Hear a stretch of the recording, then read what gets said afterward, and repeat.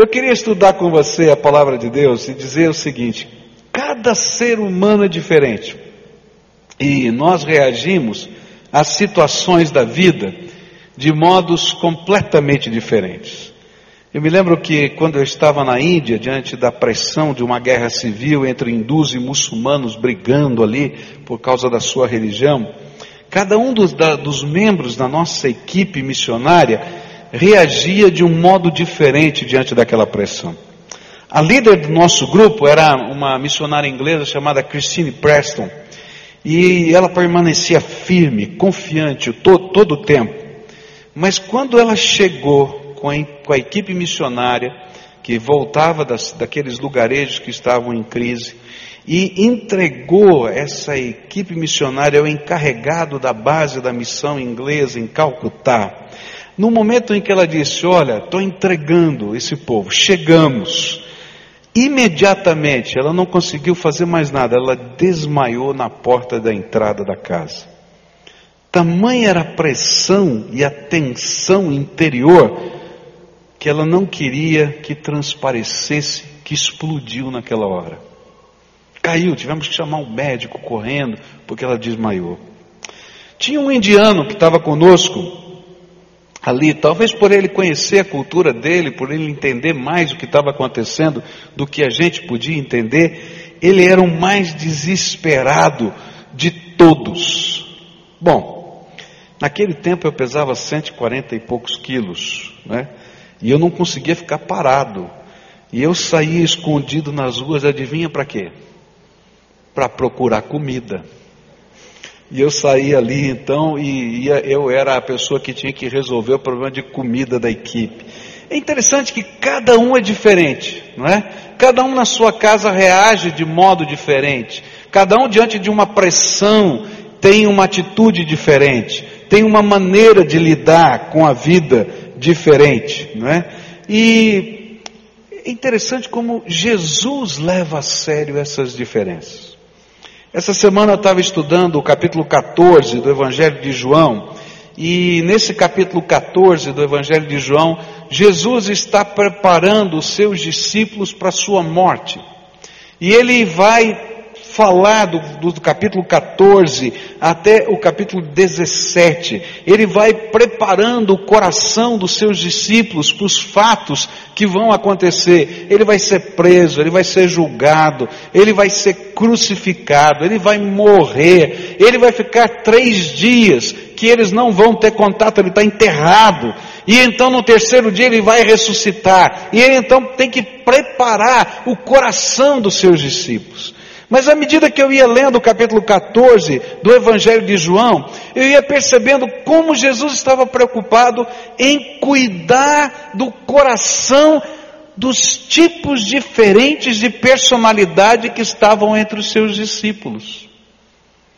E é interessante porque Jesus vai conversando com alguns que os nomes são citados, e ele vai tratando de atitudes ou personalidades diferentes de outros que não têm os seus nomes citados, mas a gente vai percebendo nesse contexto, Jesus trazendo uma palavra de fé e esperança para cada tipo de personalidade diferente dentro do contexto do colegiado dos discípulos.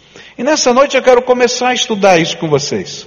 E eu queria olhar a palavra do Senhor Jesus para tipos diferentes de personalidades que estavam entre os discípulos e que continuam entre nós, discípulos do Senhor Jesus. João 14, versículos 1 a 4.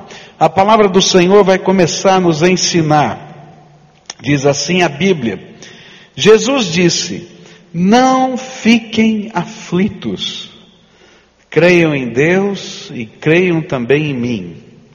Na casa do meu pai há muitos quartos, eu vou preparar um lugar para vocês. E se não fosse assim, eu já lhes teria dito.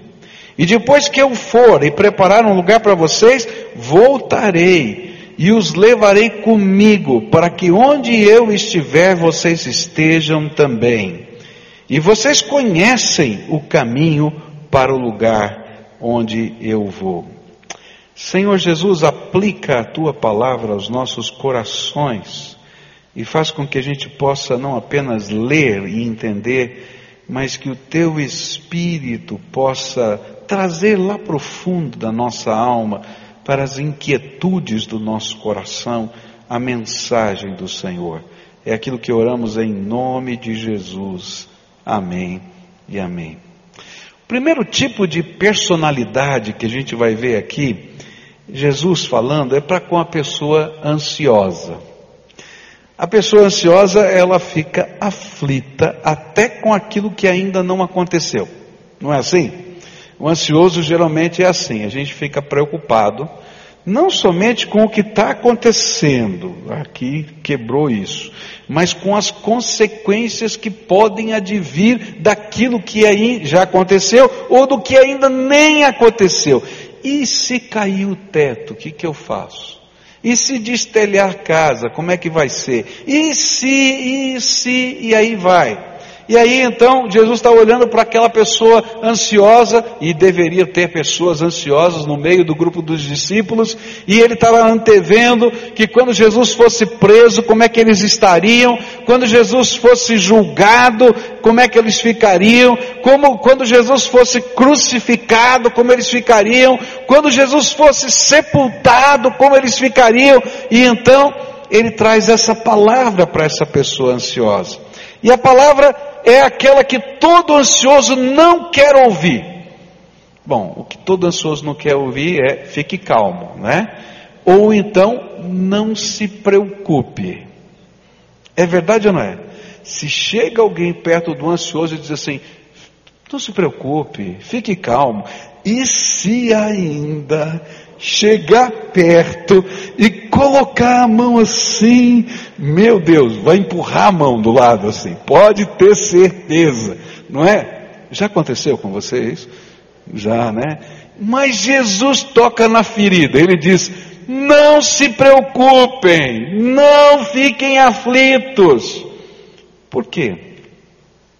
E é interessante que Jesus vai explicar para a pessoa ansiosa, por que ela não precisa ficar angustiada diante das circunstâncias que estão acontecendo na vida, e especialmente daquilo que aconteceria com o Senhor Jesus.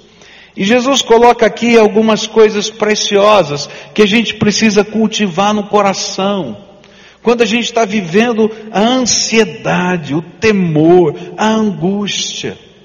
E eu achei muito interessante porque essa palavra de Deus foi para mim. Sabe quando você está orando, lendo a Bíblia, e o Espírito de Deus trata o seu coração? Eu estava nessas viagens todas lendo os e-mails, né?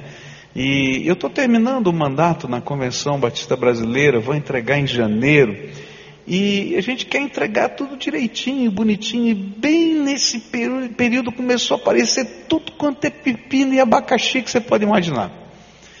E aí você fica olhando, dizendo assim, eu não vou ter tempo de resolver, eu não vou conseguir. E aí me deu uma tristeza. E essa palavra de Jesus foi para mim. Não se preocupe. Mas Senhor, eu estou lendo esse e-mail aqui, o que eu vou fazer? Não se preocupe por quê? Primeira razão. Ele diz assim, creia em Deus, creia também em mim. Primeira razão é, continue a crer em Deus e em Jesus. Por que Jesus falou isso? É porque Ele nunca perde o controle. Ele continua no controle de todas as coisas. O que estava acontecendo é que Jesus seria preso, julgado, crucificado, morto, sepultado. E a grande tentação que os discípulos tinham e que eu tenho é, diante de coisas tão concretas acontecendo, é dizer, agora não dá mais, Deus está fora do controle. E Jesus estava dizendo, vou descer ao Hades, vou tomar das mãos de Satanás as chaves da morte e do inferno, vou ressuscitar ressuscitar dentre os mortos, trazendo essas chaves na mão, porque eu nunca perdi o controle.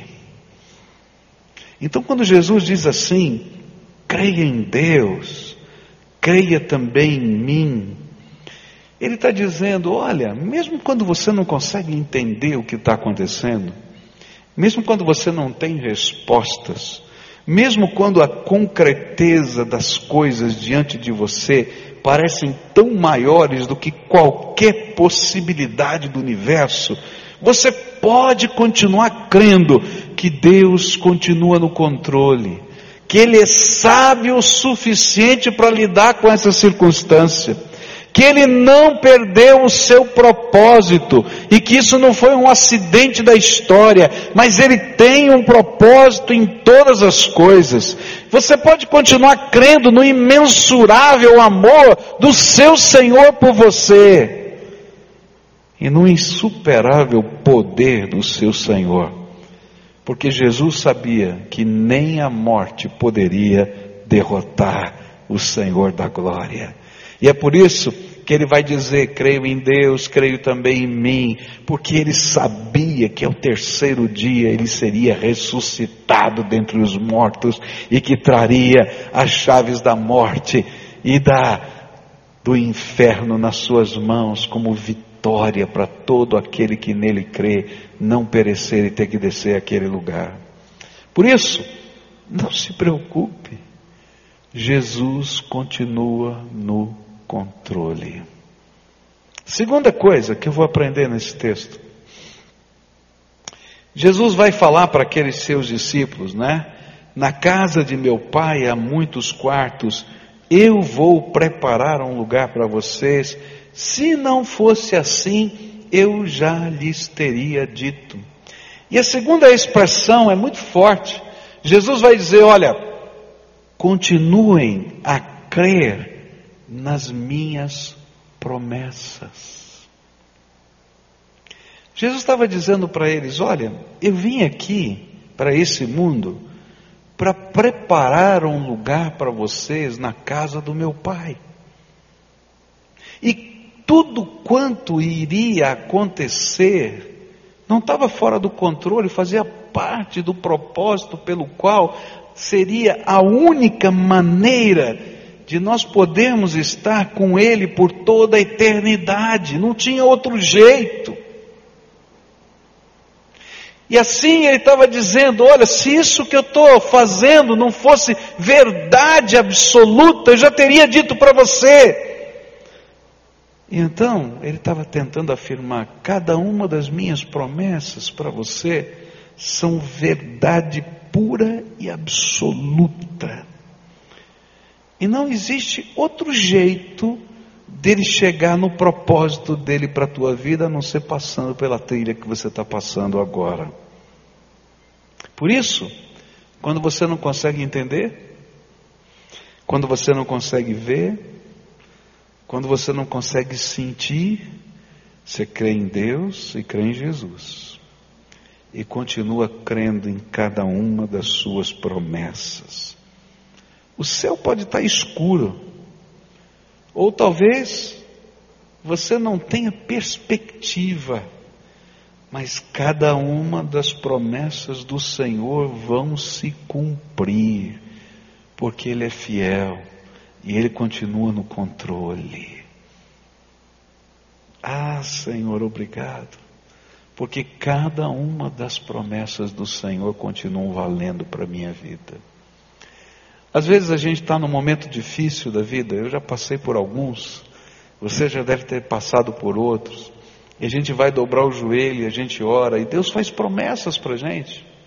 Ele diz, olha filho, tenha paz, eu estou no controle, vai acontecer isso, vai acontecer aquilo, eu vou te abençoar. E a gente fica olhando para o relógio. Já aconteceu com você? Senhor, mas já faz tanto tempo, Senhor, já faz tanto tempo, está difícil, está pesado. E a gente é tentado pelo inimigo a imaginar que a gente se confundiu. Acho que Deus não me fez essa promessa. Acho que Deus não falou isso comigo. Ou se Ele falou, então Ele está mentindo. E o diabo é o pai da mentira. E ele sempre quer nos induzir a imaginar que Deus é o pai da mentira. E que essas promessas não vão acontecer. E aí a gente fica naquela luta de alma. E essa luta de alma nos desgasta. Sabe por que nos desgasta? Porque se nós perdemos a esperança, a gente não consegue viver. E Jesus é a nossa força, é a nossa esperança. Então, se você está no meio de uma grande batalha, de uma grande luta, creia em Deus, creia em Jesus. Ele continua no controle. E não deixe de crer em cada uma das suas promessas. Eu achei interessante o Manny falar que entre o dia que Deus falou com ele, lá na Nigéria, quando ele voltou para aquele campo de basquete, onde ele ganhou o primeiro par de tênis, e Deus falou para ele: olha, você vai distribuir tênis pelo mundo. Ele falou que levaram 5 anos, que ele ia contar um outro dia, por que levou 5 anos. Isso não é um privilégio só do Manny. Muitas vezes as promessas de Deus vêm sobre a nossa vida, e a gente toma pela fé, e a gente espera o cumprimento delas no meio das batalhas.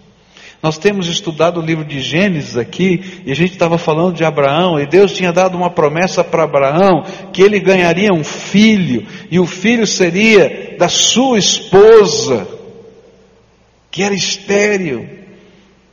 E ele teve que esperar 25 anos.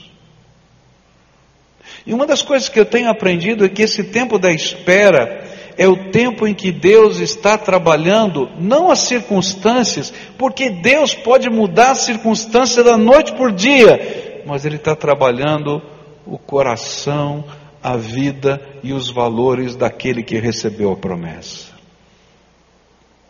Eu estou sendo trabalhado por Deus nesse tempo. Sabe por quê? Porque algumas vezes a gente está confiando, a gente tem um sonho, a gente tem uma promessa, a gente está confiando na nossa habilidade, a gente está confiando nos nossos métodos, a gente está confiando nos processos, a gente está confiando nos esquemas, a gente está confiando naquilo que a gente sabe, e Deus primeiro tem que quebrar tudo isso, para a gente entender que sem Ele eu não posso fazer nada. E aí quando eu me rendo, Ele diz: agora você aprendeu, então agora as promessas vão começar a vir. E às vezes a gente é bobo, vou falar por mim, não vou falar por você, né? Porque a gente cai nas mesmas coisas, e a gente se levanta, vê o milagre de Deus, e de repente a gente quer fazer de novo, daquele jeito que a gente está acostumado, e Deus diz assim: olha, vai ter que apanhar de novo. Então Ele vai lá e dá uma apertada, que a gente fica assim: Senhor, tenha misericórdia outra vez, e tal. Ele diz assim: vê se aprende, sem mim nada podeis fazer. Então, no tempo em que você está aguardando as promessas, Deus está trabalhando o teu coração. Aqueles 3 dias, queridos, graças a Deus que foram só 3 dias entre a morte e a ressurreição. Aqueles 3 dias em que os discípulos ficaram totalmente perdidos, depois de ouvirem todas as palavras de Jesus falar que Ele ia ressuscitar ao 3º dia, todos eles estavam perdidos, porque as cenas concretas eram muito maiores do que as palavras do sermão de Jesus. E na vida da gente é assim: você ouve uma mensagem, o Espírito de Deus fala com você, mas a cena concreta é muito maior do que aquilo que você ouviu. E eles estavam lá perdidos. Graças a Deus que só 2 saíram e foram embora. E naqueles 3 dias, apesar de estarem perdidos, eles estavam esperando alguma coisa. E aqueles 2 que foram embora, Senhor Jesus, quando ressuscitou, foram os primeiros que Ele foi buscar no caminho de Emaús para trazer de volta. Esse é tempo que Deus está trabalhando a minha vida e a sua vida. Creia em Deus, creia em mim. Ele não perdeu o controle. Ele tem promessas, Ele está preparando um lugar para a gente. Isso, todo o processo da salvação foi para isso. Mas Ele está trabalhando alguma coisa específica para você. E cada uma das promessas do Senhor são absoluta e total verdade. E elas vão acontecer porque Ele continua no controle. Terceira coisa que a Bíblia vai me ensinar nessa noite. Ele vai dizer para os seus discípulos: e depois que eu preparar um lugar para vocês, voltarei e os levarei comigo, porque onde eu estiver, para que onde eu estiver, vocês estejam também. E vocês conhecem o caminho para o lugar onde eu vou. Terceira coisa que ele vai ensinar é: continue a crer. Continue a crer. Porque Ele vai voltar. Jesus estava falando de dois momentos preciosos.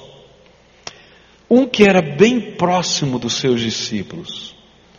Quando eu for preparar o lugar, quando eu concluir toda a obra da salvação, quando eu voltar da ressurreição, eu vou voltar para vocês. Eu vou me encontrar com vocês. Eu vou estar com vocês. Eu vou assar o peixinho para vocês. Vocês não precisam ficar desesperados, porque quando eu completar toda essa obra da salvação, eu vou voltar para vocês. E esse era o primeiro evento, bem próximo. Os seus discípulos teriam que crer naqueles 3 dias e esperar, pois Ele ressuscitaria e voltaria a se encontrar com eles, como de fato Ele fez. Mas para todos os seus discípulos, Ele vai voltar de 2 maneiras também. Quando a nossa vida terminar, nossa vida terminar, essa é promessa de Deus. Quando você fechar os seus olhos aqui na terra, se Jesus é a tua esperança, se Jesus é a tua salvação eterna, Ele vai aparecer para você. E Ele vai voltar só para você. E quem vai te conduzir às mansões celestiais que Ele preparou para você, vai ser Ele. Sabe, não vai ser um anjo que vai vir me buscar, nem você. O meu Salvador é que vai me receber para a vida eterna. O Espírito Santo está no meu coração. Eu posso perceber a presença de Jesus, eu posso ouvir a voz de Jesus, eu posso falar com Jesus, eu posso sentir o poder de Jesus. As maldições podem ser repreendidas em nome de Jesus. Mas um dia o meu Senhor vai voltar só para mim. E Ele vai me receber. E apesar de eu ser um pecador, Ele vai dizer: entra no gozo do teu Senhor, servo bom e fiel. E eu vou me sentir o pior dos pecadores. Mas Ele vai olhar para mim: foi por isso que eu morri e te lavei no meu precioso sangue. E agora você pode receber essas roupas limpas, porque você foi lavado no meu sangue vertido na cruz do Calvário. Mas a Bíblia fala também que vai haver um dia final em que Jesus vai voltar para todos os seus discípulos. E naquele dia Ele vai aparecer do Oriente ao Ocidente. E quando toda a obra da pregação do Evangelho estiver concluída, então Ele vai voltar para todos os seus filhos, mas vai voltar também para ser juiz de vivos e de mortos. Essa é a promessa do Senhor.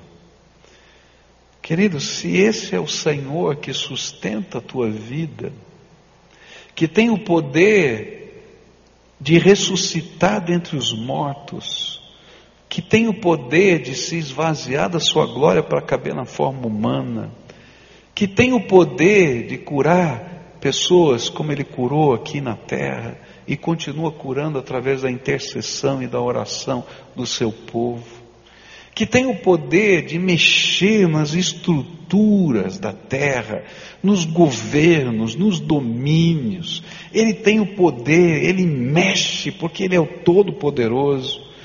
Então você pode confiar nele mesmo quando você não entende o que está acontecendo na tua vida. Eu me lembro que eu estava na presidência da convenção em 2007, e Deus tinha colocado no meu coração que deveria fazer uma mudança administrativa, no projeto administrativo da convenção. E trabalhei pesado para isso. Viajei 17 estados do país, mostrando o projeto para cada uma das convenções. Não consegui fazer todas, eram 32, mas eu fiz mais da metade, fui lá trabalhando. E quando eu estava no meio daquela convenção, faltava um dia para a gente votar aquele projeto, porque depois da segunda-feira o estatuto dizia que não podia mais ser votada aquela matéria, e nada tinha sido votado, absolutamente nada. Estava uma discussão de plenário e obstruções assim que são bem do regime nosso de democracia e parlamento, e nada tinha sido votado, e a sensação era: não vai passar. E eu me lembro que eu sentei na cama e comecei a orar. Falei: Deus, será que eu ouvi tudo errado? Será que isso é da minha cabeça? Porque se fosse da minha cabeça, eu não estava aqui fazendo isso. Não preciso fazer isso. Eu tinha tanta convicção de que era a tua vontade. Senhor, se eu errei, me perdoa. Se eu ouvi tudo errado. E eu chorei na presença de Deus. E aí o Espírito Santo de Deus só me disse assim: filho, ainda não terminou. Espera o que eu vou fazer.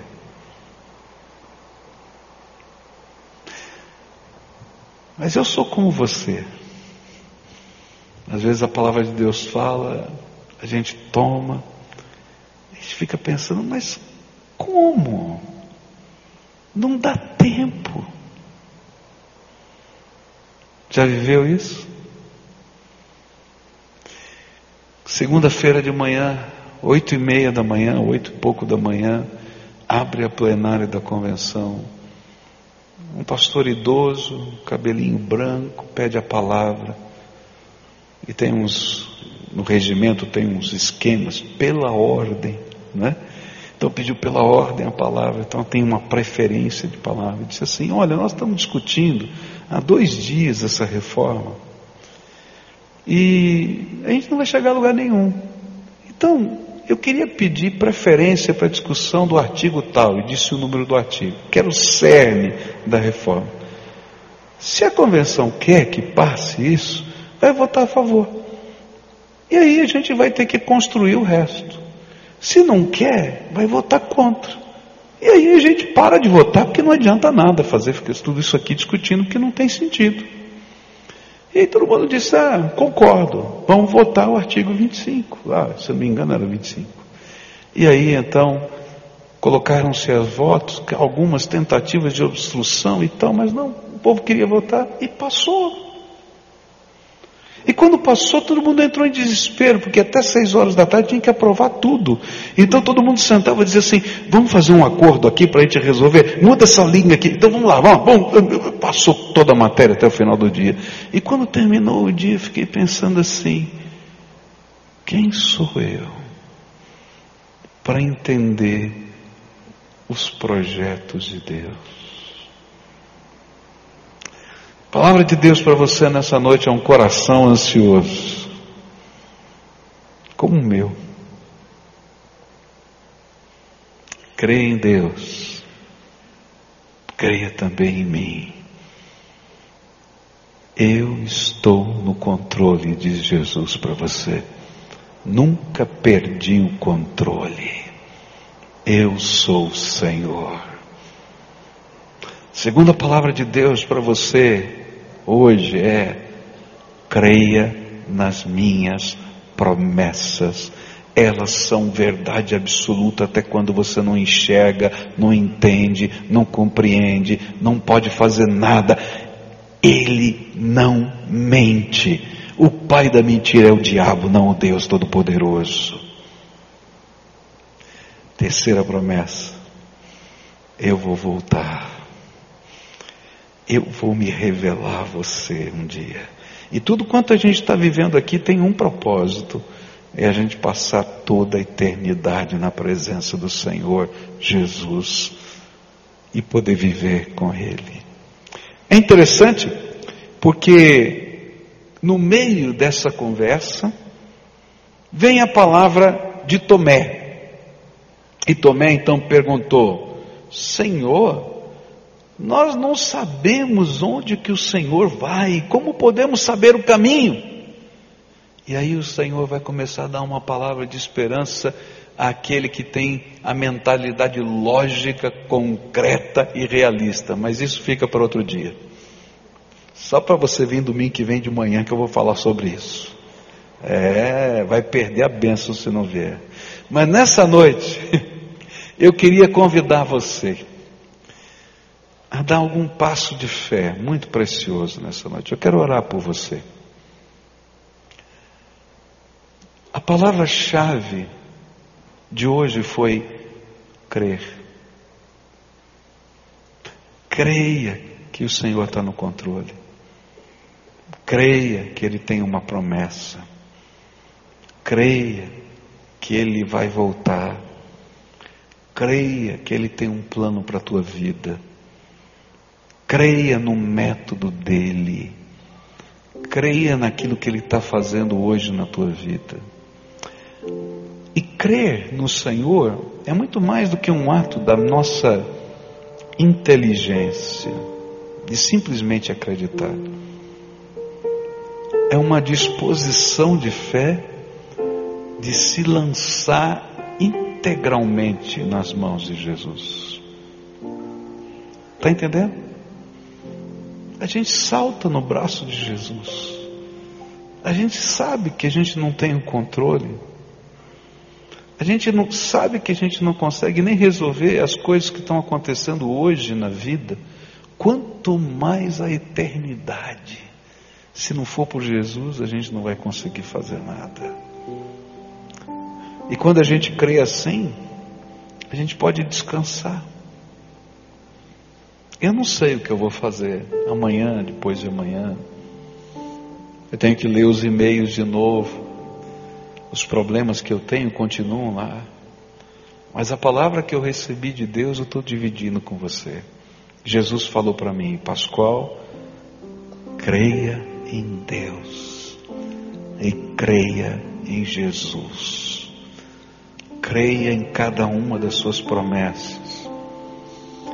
E se você já recebeu Jesus como Senhor e Salvador da sua vida, creia que a promessa dele para você é: eis que estou convosco todos os dias até a consumação dos séculos. Mas se você nunca experimentou esse gosto gostoso de ouvir a voz do Espírito, esse gosto gostoso do poder de Deus fluindo na nossa vida, esse gosto gostoso de se sentir nos braços de Jesus, hoje o seu passo de fé vai ter que ser dizer: Jesus, eu vou me lançar inteiro nas tuas mãos, porque daqui para frente eu quero experimentar isso na minha vida e tu has de ser o Senhor da minha vida.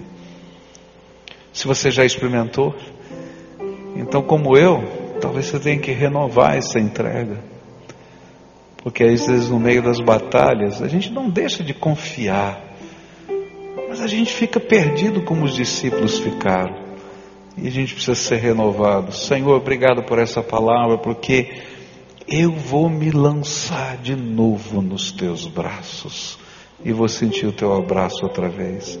Eu quero orar por você, uma oração de fé, de alguém que tem problemas e tem lutas como você, que precisa ouvir a mesma mensagem que você ouviu, mas que está aprendendo junto com você a crer, a lançar o medo, a lançar a angústia, a lançar o imponderável que eu não sei na mão de Deus. Então, se o Espírito de Deus hoje está falando com você, e está pesado, teus ombros estão pesados, eu queria convidá-lo a deixar tudo isso aqui no altar do Senhor, porque quando Ele carrega a nossa vida, o peso não está nos nossos ombros, Ele carrega a gente com o peso que está nos nossos ombros, e é uma delícia a gente ser guiado, carregado pelo Senhor. Se você é essa pessoa que Deus trouxe no meio de um feriado, frio, não é? Ruim de sair de casa, chuviscando, Ele te trouxe aqui para ouvir isso, porque Ele quer fazer alguma coisa tremenda na tua vida. Começou com o testemunho de uma criança, que já não é mais criança, está bem grandão, que Deus mudou tudo. O outro testemunho no vídeo, daquele outro menino, que a faca do pai não podia furá-lo. Deus sabe de todas as coisas. Ele continua no controle, Ele quer abençoar a tua vida. Eu quero orar por você, enquanto a gente está cantando, se o Espírito de Deus te convoca, vem para frente aqui, eu quero orar por você hoje.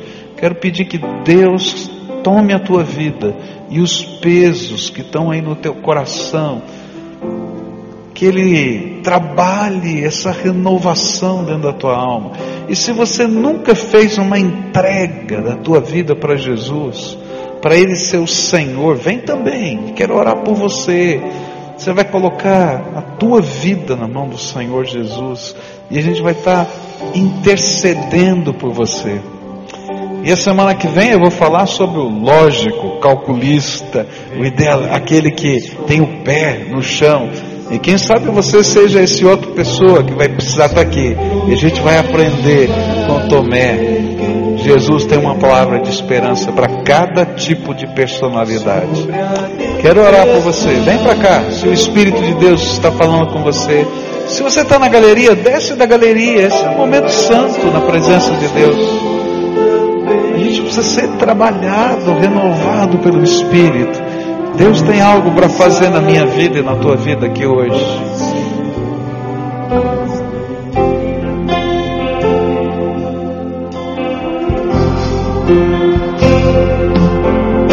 Minha alma está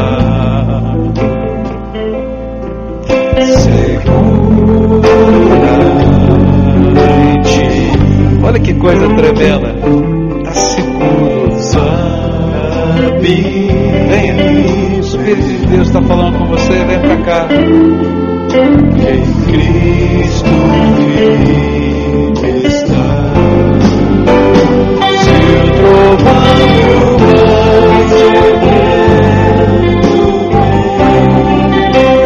sobre a tempestade eu voarei, sobre as águas tu também descansarei, pois sei que és Deus. Se o trovão e o mar sereno vem, sobre a tempestade eu voarei, sobre as águas tu também és Deus. Descansarei, pois sei que és Deus. Quero orar por você. O que está te afligindo? A palavra de Deus diz assim: não fiquem aflitos, não se preocupem. Pastor, você não sabe o que está acontecendo. Eu não sei, mas quem falou isso foi Jesus. Então fala para Jesus o que está te afligindo agora. Conta para Ele. Enquanto a gente está juntos aqui, antes de a gente orar por você, fala para Jesus: Jesus, eu estou aflito, estou com medo. Diz do que você tem medo. Diz: olha, eu estou com medo disso, estou com medo daquilo, não sei lidar com essa situação ou com aquela. Às vezes a gente se sente como os discípulos. Um deles, eu vou falar ainda sobre aqueles que sempre se sentem desamparados, e para esses Jesus vai dizer assim: não vos deixarei órfãos. Né? O Senhor sabe, o Senhor conhece você. Então fala o que você está vivendo. Agora, lembra da palavra? A palavra é crer em Deus, crer também em mim. Na casa do meu Pai há muitas moradas. Se não fosse assim, eu vos teria dito, vou preparar-vos lugar. Então lembra agora disso. Senhor, eu quero descansar a minha vida nas tuas mãos. Não só o meu problema, porque o problema, querido, passa hoje, vai vir outro amanhã. A dinâmica da vida é assim, tá? Descansa a tua vida. Senhor, eu vou crer que o Senhor está no controle para conduzir a minha vida do teu jeito, da tua maneira. Fala com Ele e pula no colo de Jesus. Se tem alguma coisa que está te impedindo de pular no colo de Jesus, e às vezes o Espírito Santo nessa hora está confrontando você e está falando, olha, isso aqui te impede de você se largar. Lá no mundo do Mene, as mães ouvem os curandeiros e colocam algumas marcas nas crianças. Colocam um símbolo nas mãos ou um barbante na barriga, porque eles foram dedicados aos demônios e eles vão viver por causa disso. E se a gente fala para eles, nós vamos cortar isso aqui, algumas mães morrem de medo porque os demônios podem matar, e eles já viram pessoas morrendo por causa dos demônios. Quando a mãe de Mani entregou Mani para Jesus, ela sabia que tinha que cortar aquele cordão, senão Jesus não podia abençoar. Isso na cultura dele, no jeito de viver da mãe dele. Mas nós temos os nossos cordõezinhos, os nossos barbantes, as nossas correntes. E nessa hora a gente entrega na mão de Deus. Senhor, isso aqui está me amarrando. Eu tenho medo de entregar minha vida ao Senhor, porque o Senhor vai mexer nisso. Eu tenho medo que se eu entregar minha vida ao Senhor, o Senhor vai mudar esse aspecto da minha vida. Eu tenho medo que se o Senhor mudar isso na minha vida, vai acontecer aquilo outro. Queridos, creia em Deus e creia em Jesus. Ele está no controle. E se Ele disser, eis que estou convosco todos os dias até a consumação dos séculos, essa promessa dele vai se cumprir na tua vida.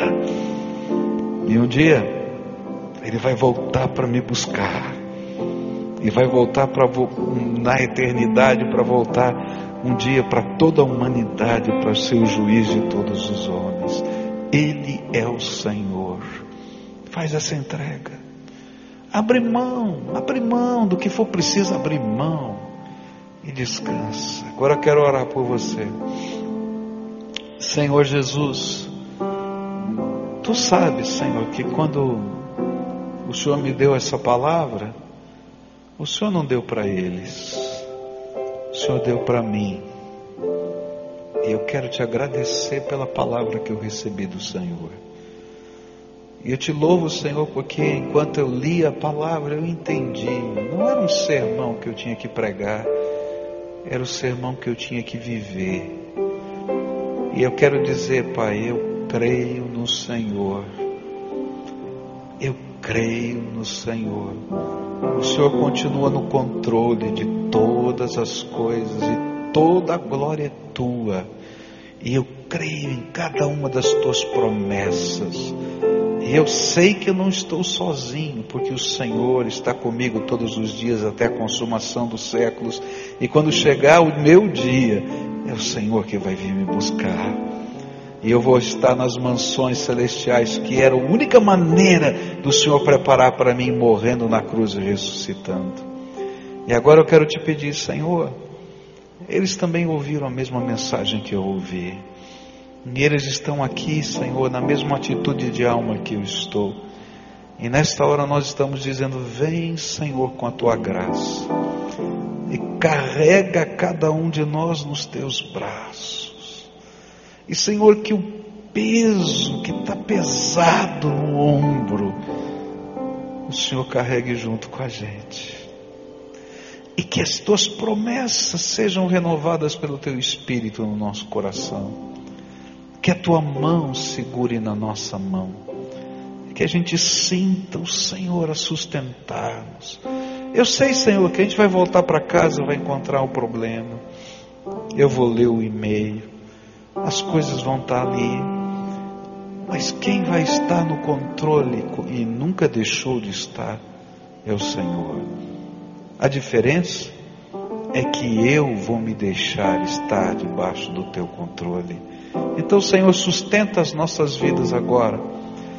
E eu quero te pedir uma bênção, que a paz do Senhor, que excede todo entendimento, venha guardar a mente e o coração dos teus filhos agora. Que o poder do teu Espírito Santo comece a fluir sobre eles. Que a autoridade do Senhor e o amor do Senhor os envolva. E que a alegria de ser, Senhor, sustentado por Ti, esteja no nosso coração. Renova-nos. É aquilo que oramos no precioso nome de Jesus. Amém e amém. Fica de pé, querido, fica de pé.